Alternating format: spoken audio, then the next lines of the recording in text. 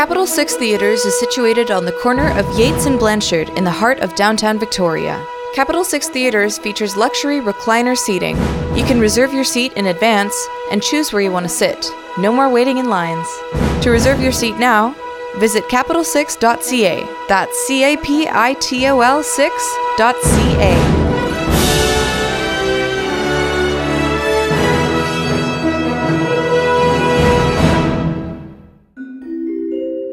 We would like to acknowledge with respect that the University of Victoria stands on the land of the Lekwungen and Wasanich people. We'd like to thank the elders and chiefs of these territories for continuously allowing us to reside here, although many of us were not invited to do so. As a radio station and media outlet, CFUV was founded in colonial contexts and still continues to operate in those contexts.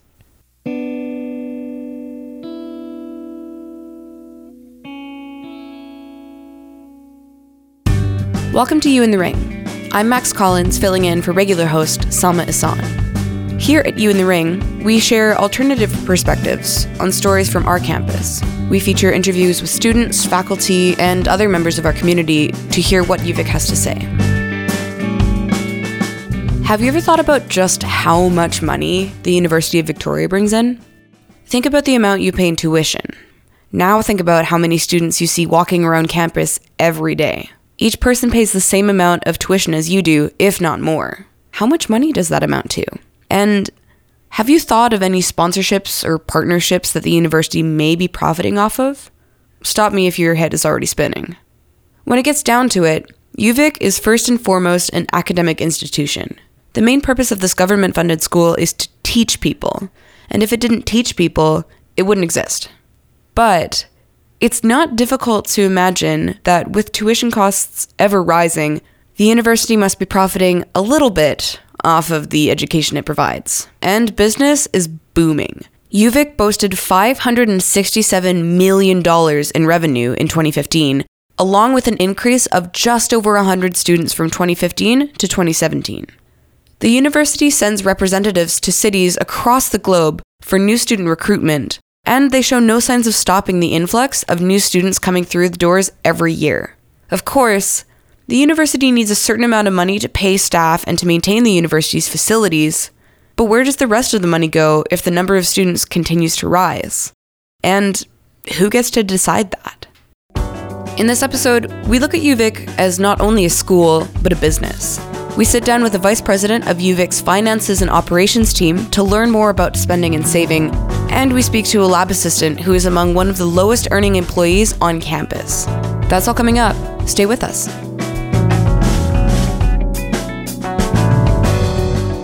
The first place to go when looking at the relationship between UVic, education, money, and entrepreneurship is the Department of Finance and Operations. When it comes to both resources and spending, one can look no further than the desk of Gail Gorrell, Vice President of the Finance and Operations Department, to learn more about where UVic's funds are propagated. Anything from tuition, staff and work-study salary, employment, and financial planning for UVic's future are conversations that happen in the office of the Vice President of Finance and Operations. I sat down with Gail to ask a few questions that have been on the minds of your fellow students.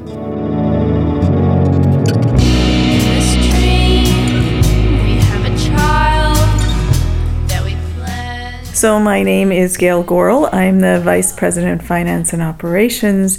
And so I think with respect to this interview, I'm going to talk a little bit about how some of the areas that I'm responsible for and how that impacts student life and other activities on campus. I originally started out working as an accountant in one of the large accounting firms. So I did that in your traditional sort of audit area. Then I spent many years doing consulting work. So doing a lot of work helping various clients, really, and all that was about was understanding what are their needs, how do I best understand their needs, and then how do I support them to be able to move forward in the things that they need to do. So I moved from there into working into the health sector for a little while in a sort of finance and business operations area. I spent a little bit of time there in Calgary. And then I moved to the University of Calgary. And at University of Calgary, I was responsible for some of the areas here, but not all of them. So in Calgary, my area of focus was primarily around finance and budget.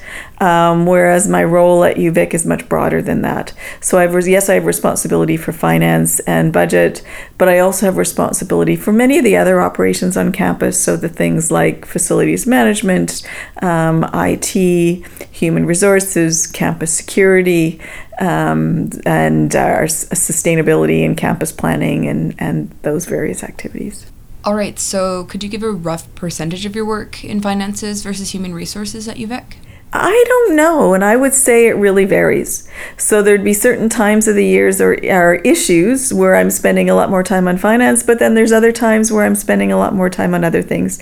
So for example, I'll just use an example of student housing that we're looking at. And, I've been quite engaged looking at both the how do we support the capital development on that, working with student affairs on that, and how do we get the financing on it. So it really does. So how's your background in accounting carried over in your work at UVic, if at all? So as I mentioned, I started out in the accounting role, and I think because I do have that finance role here, having an understanding of finance and accounting is really, really important. I don't say that I do a lot of accounting right now, but I think understanding that is important. And I think the management consulting was very important because lots of times I find both at the university and other places, people have really good ideas, and how do you help them take those really good ideas into what do we need to do to make that happen? How do we get to the point of being able to make decisions? The other thing is I've had a lot of experience working in public sector where it isn't just a bottom line. In fact, it's never a bottom line. It's always a question of how do you balance investments and returns, and oftentimes those investments aren't dollars, they're people and time, and those returns are not dollars. They're the quality of the education program that you deliver. It's the impact of the research that you have. So I've always enjoyed and been fortunate and have had a lot of experience looking at not those easy, I take in this money and I spend this money and this is the bottom line and that's good and that's how I'm measuring. All right. So in regards to finances and human resources, is one part of your job more important than the other? Another good question. And I would say that on the one hand, if you don't have any money, you can't do anything. But if you don't have any people, it doesn't matter how much money you have. And if your buildings are falling down, it doesn't matter whether you have people or money. So for me, it's all about if I'm going to be able to support the university delivering on its academic mission, then you need all of those things.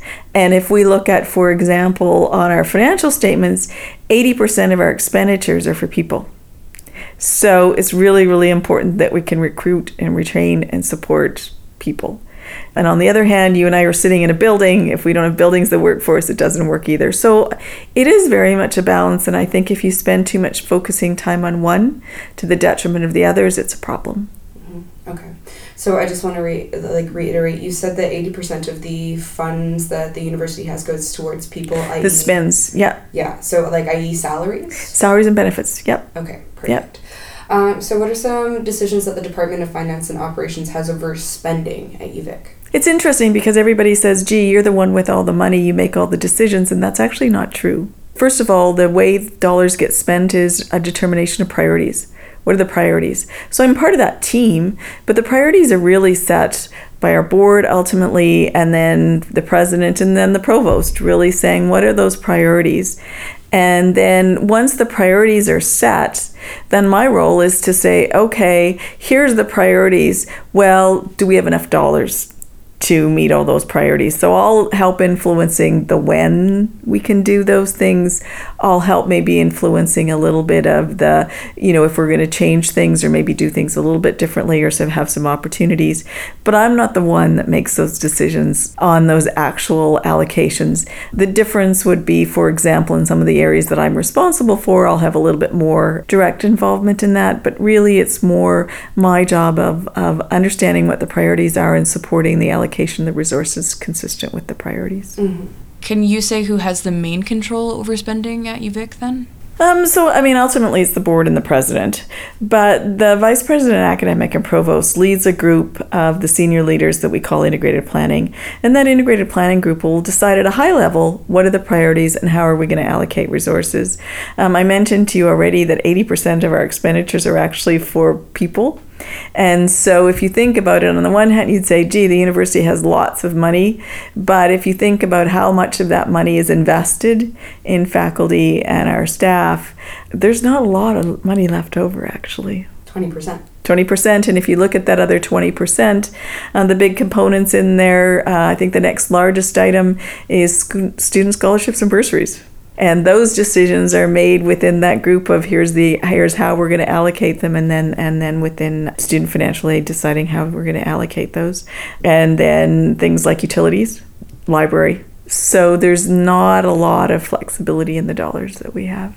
All right, so here's a question about priorities. We've been talking a little bit about them. So with 80% of the expenditures going towards people and salaries, what positions do you prioritize and why? And again, it comes back to a need.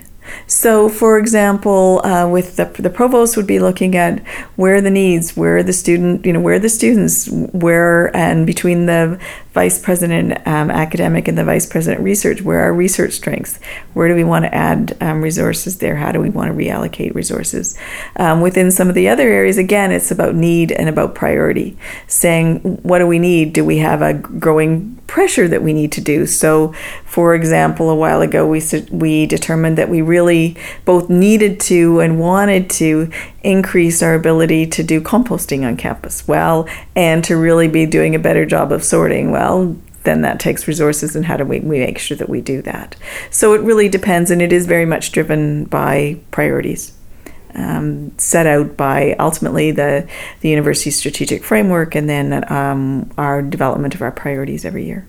Okay, so what you're saying is that the finance and operations department is more of like a watchdog than a delegator. That would be a component on the finance side, although if you talk about finance and operations, there's lots of different pieces in there, right? So if we look at facilities management, they're actually doing investments in the different facilities, and they have a process of looking at that. So we'll actually evaluate and we'll say where are our highest priorities. So we'll do an assessment of our roofs, and we'll say which one needs the most work on.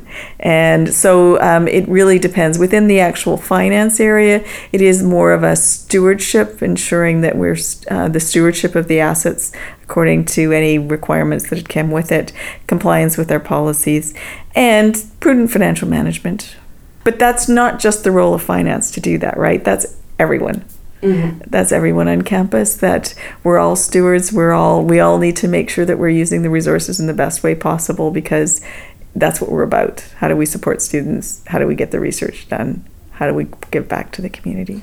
So when you're talking about everyone, are you saying like all of the professors and faculty, or are you talking about the students should be the watchdogs as well? That's a really interesting question too. So I think everyone has a different role, but we talked about for a minute ago about waste management, and I think students have a big role to play in making sure that we have requirements around not mixing garbage, and so I think students have a role to play there.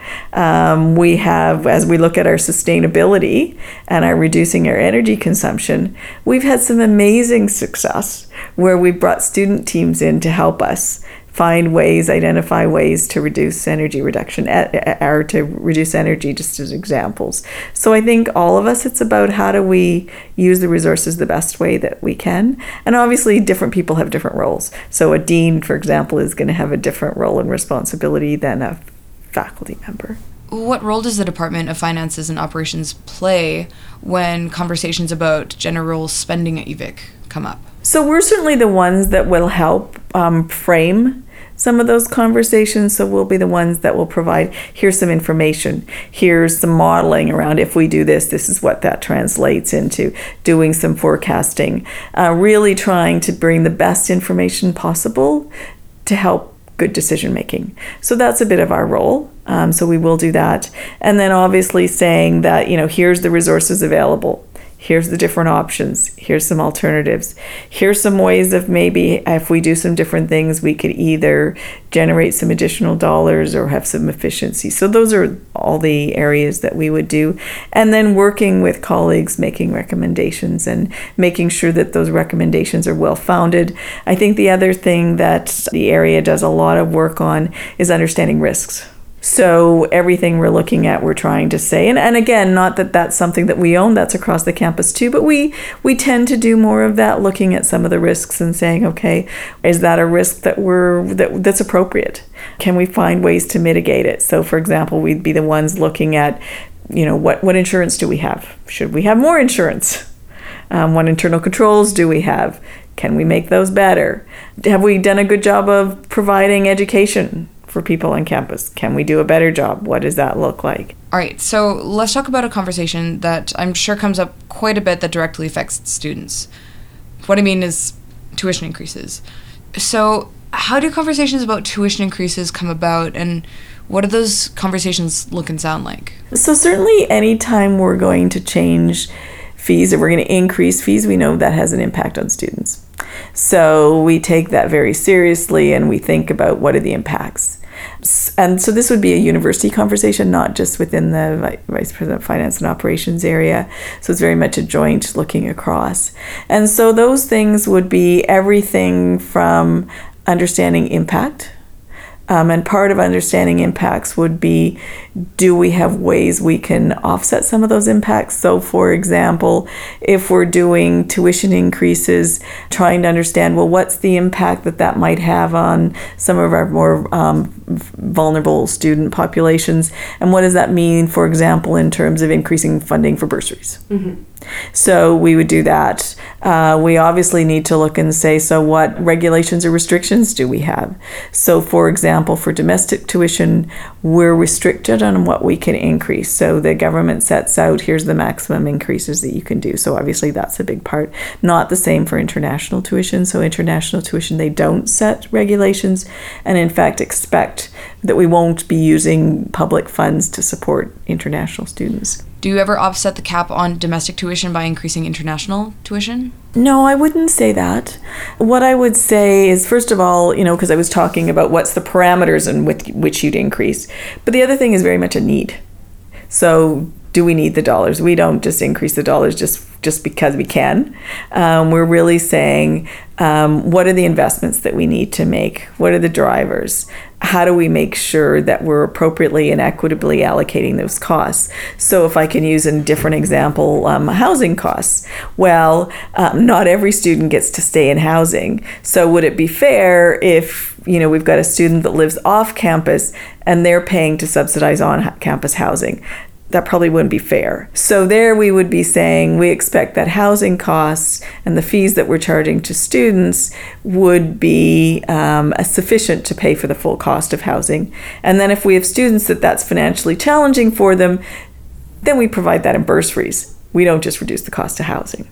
Tuition's a little bit different because it's then all students, but even there saying what's the dollars that we need to, again, international, not domestic because we're restricted on domestic, but international, what's the dollars that we need to ensure that we've got a quality of program? Because the last thing we want to do is having students coming here and they're not getting a quality program, and they can't be successful because we're not providing appropriate supports. So we're certainly doing that. And what we will have is we will have two kinds of cost pressures. We'll have an inflationary cost pressures. So one of the things that we've been seeing over the last while, and unfortunately we don't see it changing anytime soon, is library costs going up. And we know that's really, really important, but costs are going way more than inflation. So that would be an example of a cost pressure. We also have cases where we've got changing demands and needs. An example I would use for that is health services for students. We've got growing demands, whether it's mental health or just whatever health services, we need to make sure that we make those investments. It's a growing need and it's something we need to do.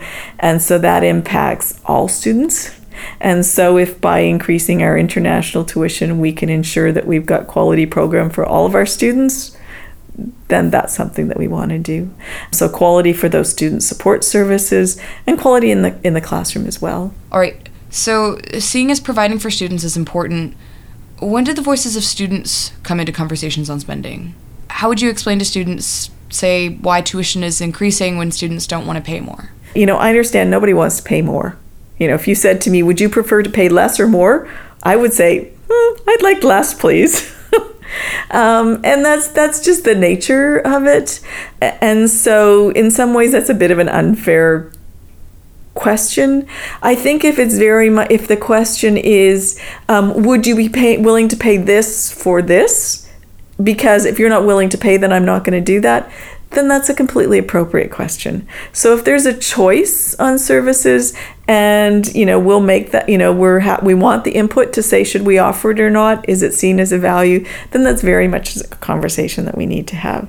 But if we're saying we're seeing cost pressures, we're seeing a need to invest in quality, we need to increase, well, then the conversation should be about, well, what are the most important things for you in terms of those supports? Where are those supports missing? And if there are financial barriers, what's the best way of addressing those? So those kinds of questions, which is very different than would you like me to increase tuition? And one of the other things that I think we would want to ask is, and we do ask is, are there things that we should think about when we do it? So a perfect example that we heard on that is we heard a real concern about, I came here with certain expectations about what my tuition is, and if now it's changing significantly, I didn't plan for that. And that's a very, very valid comment, and we heard that early on. So in the case where we made more significant tuition increases, that's where we made a very conscious decision that if you were already here and you made a decision to come here based on what you expected tuition to be, we shouldn't change that. So that as much as possible, principal saying, we're going to let you know in advance, and you're going to make your decision with that information. Okay, so back to international tuition increases. What would you say to an international student who does pay a significant amount more in tuition about increases to international tuition while domestic tuition stays relatively similar? So I would say a couple things. First of all, I would say that our government policy, so that's where we get a lot of our funding, we get, half of our funding comes from the province, and that doesn't even include all the money that they provide us for capital dollars. So they provide a lot of the funding for our buildings. And where they got that money from is people paying taxes. And if you're an international student, your parents didn't pay taxes. You didn't pay taxes. And so you haven't contributed to that tax base that has provided those funding. So that's the first thing, is it's very much that we receive our funding to be able to provide education for domestic students, not for international students. So that's the first thing I would say. And I think that's probably, in terms of that differential in rates, that's very much the case. Mm-hmm. And then the second one would be, and how do we make sure that, we don't want to be thinking about, international students as making money for us. On the other hand, we do need to be getting enough dollars that we can deliver those quality programs. And so the additional dollars that we get from international students, some of those, not all of them, but some of them will go to support the unique needs of international students. So even with recent increases, we're going to be putting some additional investments. We've heard that international students sometimes have more challenges getting co-op placements. So saying, well, do we need to add a person that will focus on finding co-op places for international students? And in fact, if you asked us an international student and said, well, would you rather pay a little bit more and we'll do more work and hopefully be able to get you a better co-op job and you'll be able to make some money? They might say, gee, that's a good investment. Or things like healthcare. As I said, English is a second language, the international. So there are some things that there is a higher cost, and it's a higher investment. And if we want those students to be successful, we need to do that.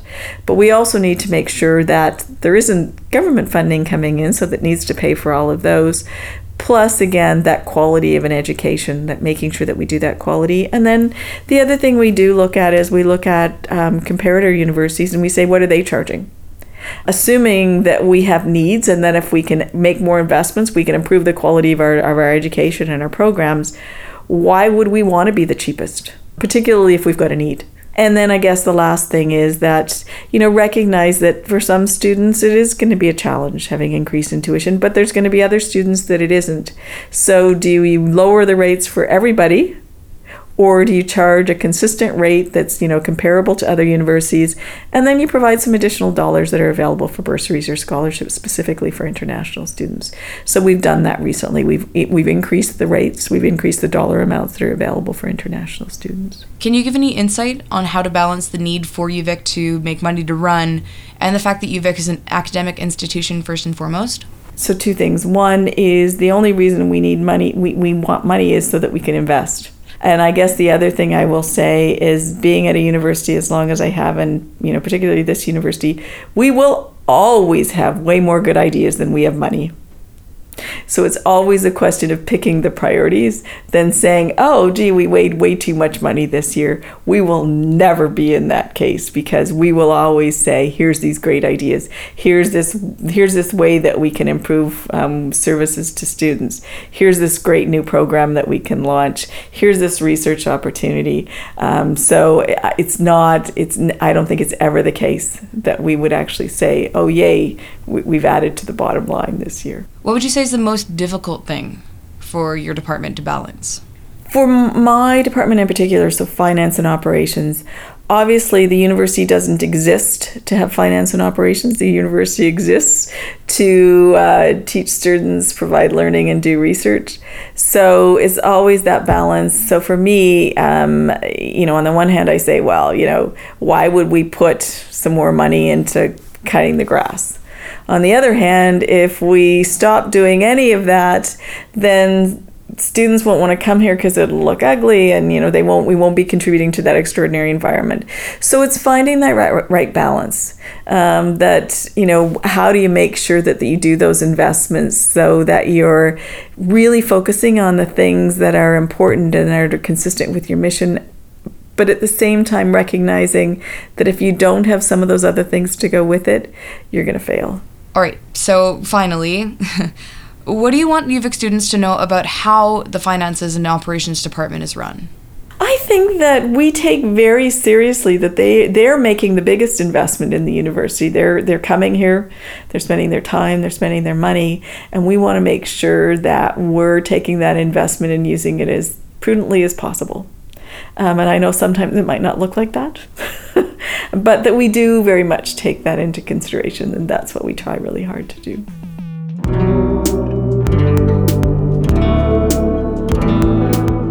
That was a conversation with Gail Gorrill, Vice President of Finance and Operations. Next up, we sit down with a hard-working lab assistant to learn more about their perspective of UVic as a business.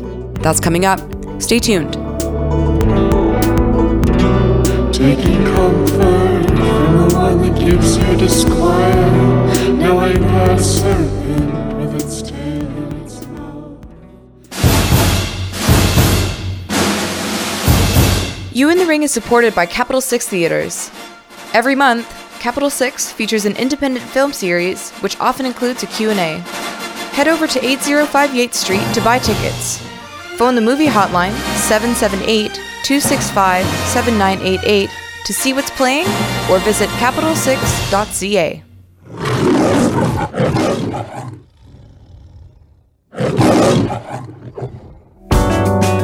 You're tuned into You in the Ring.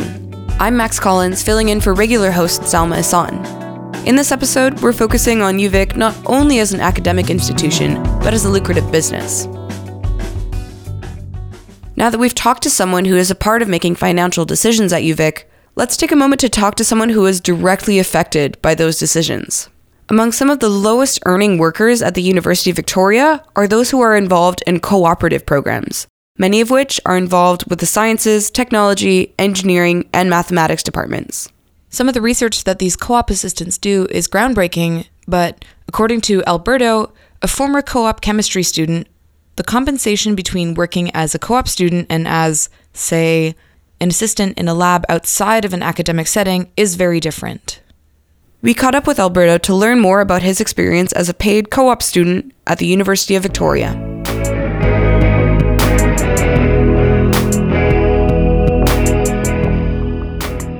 All right, let's get right into it. So Alberto, thanks for coming in. Can you tell us about your past or present position at UVic and give us a brief summary of your responsibilities? Certainly. Currently right now I'm a student studying biomedical engineering, but in the past I was working as a co-op student for one of the chemistry professors at UVic. My list of responsibilities was a list of tasks that I had to complete within one semester. Specifically, I had to develop an analytical procedure for detecting certain chemical compounds that were produced in a electrochemical experiment, and then test that procedure vigorously, and later on test the procedure with actual experimental samples and determine if there's any experimental data that could be extracted from the experiments. And was there? Yeah, there was a lot of interesting findings. Most of my work was more analytical based, so I just had to develop the procedure and just make sure that it would work, and that future students that wanted to test samples in similar experiments could get that work, could get proper results. Thank you. And do you feel as though the compensation that you got is competitive with other schools or companies that you could work for? The compensation I didn't feel was particularly competitive, mainly because the research was funded by the government, who gave UVic the money, and then UVic compensated me for my work. But this line of research work doesn't have much of presence in the industry sector, so mainly all the work that I do here is more or less academic based, and all that stuff is not generally competitive in terms of compensation. Yeah. And just looking across campus, UVic's top earners have an annual income of $400,000 or more. How do you feel this compares to your compensation?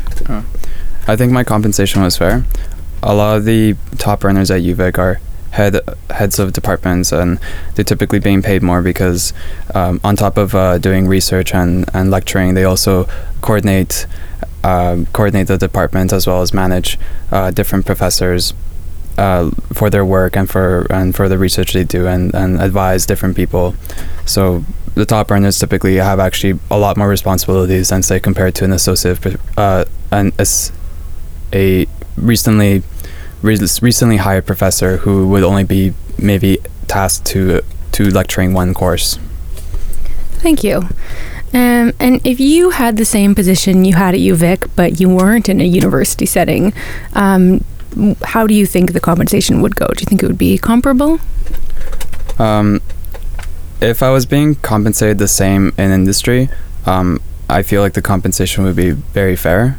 I have a lot of friends that have done research work but in the industry sector and were getting paid a lot less than I was.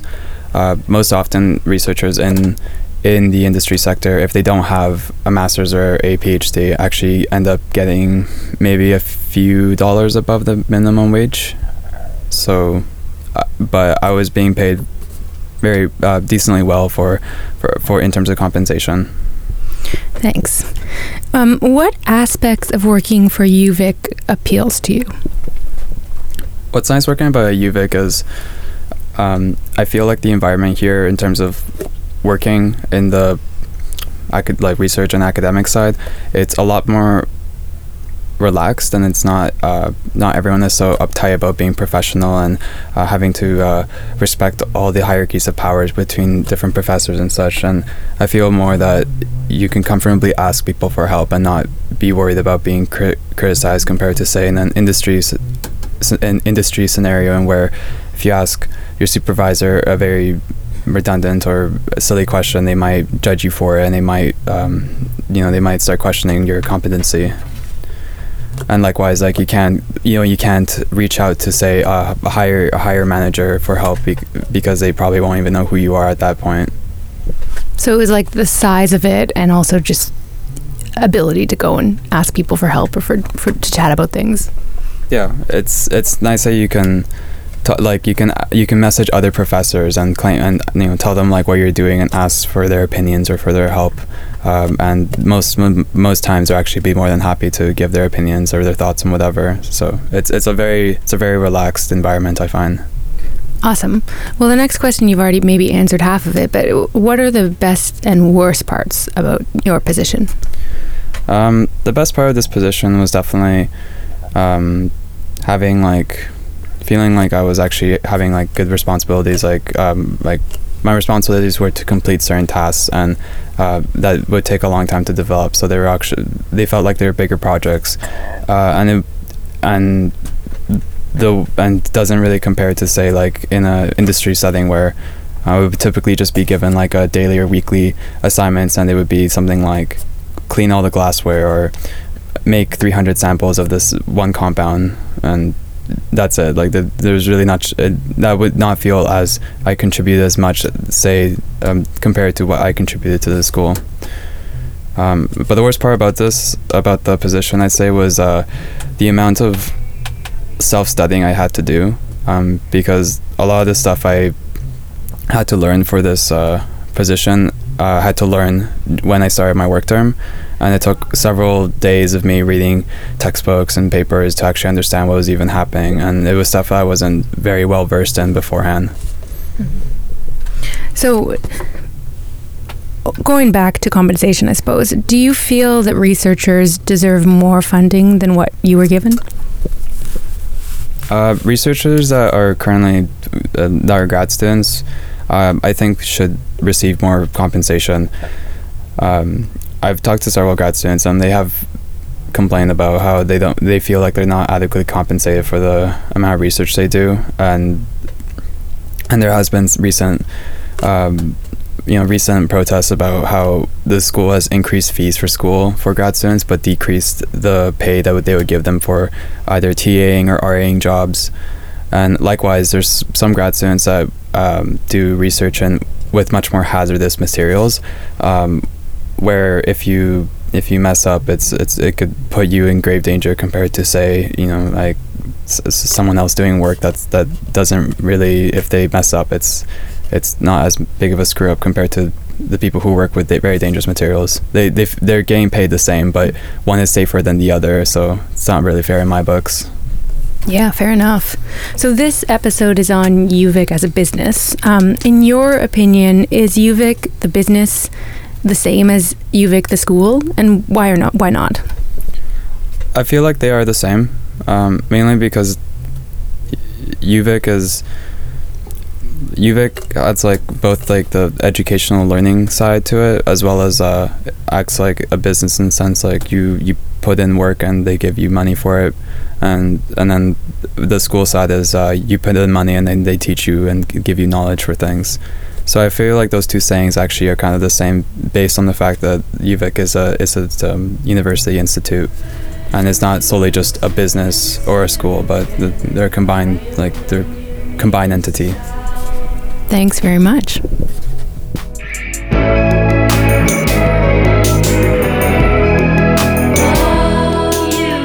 We were just listening to a conversation with Alberto, former UVic co-op student, about his perspective of UVic as a business. Thanks for listening to You in the Ring.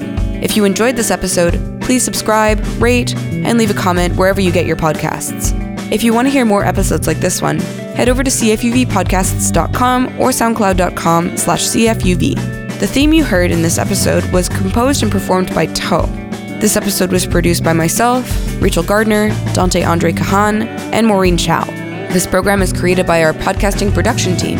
If you'd like to get involved in spoken word programming here at UVic, you can find more information at cfuv.ca.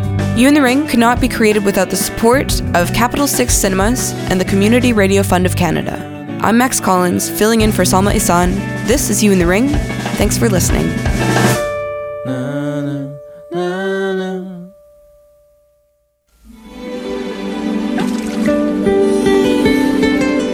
You in the Ring is proudly supported by Capital 6 Theaters. Get out of the house and see brand new movies with surround sound and first-class luxury seating on the big screen. Experience cinema how it was meant to be seen. Capital 6, the ultimate movie-going experience. Book tickets and see what's playing at capital6.ca.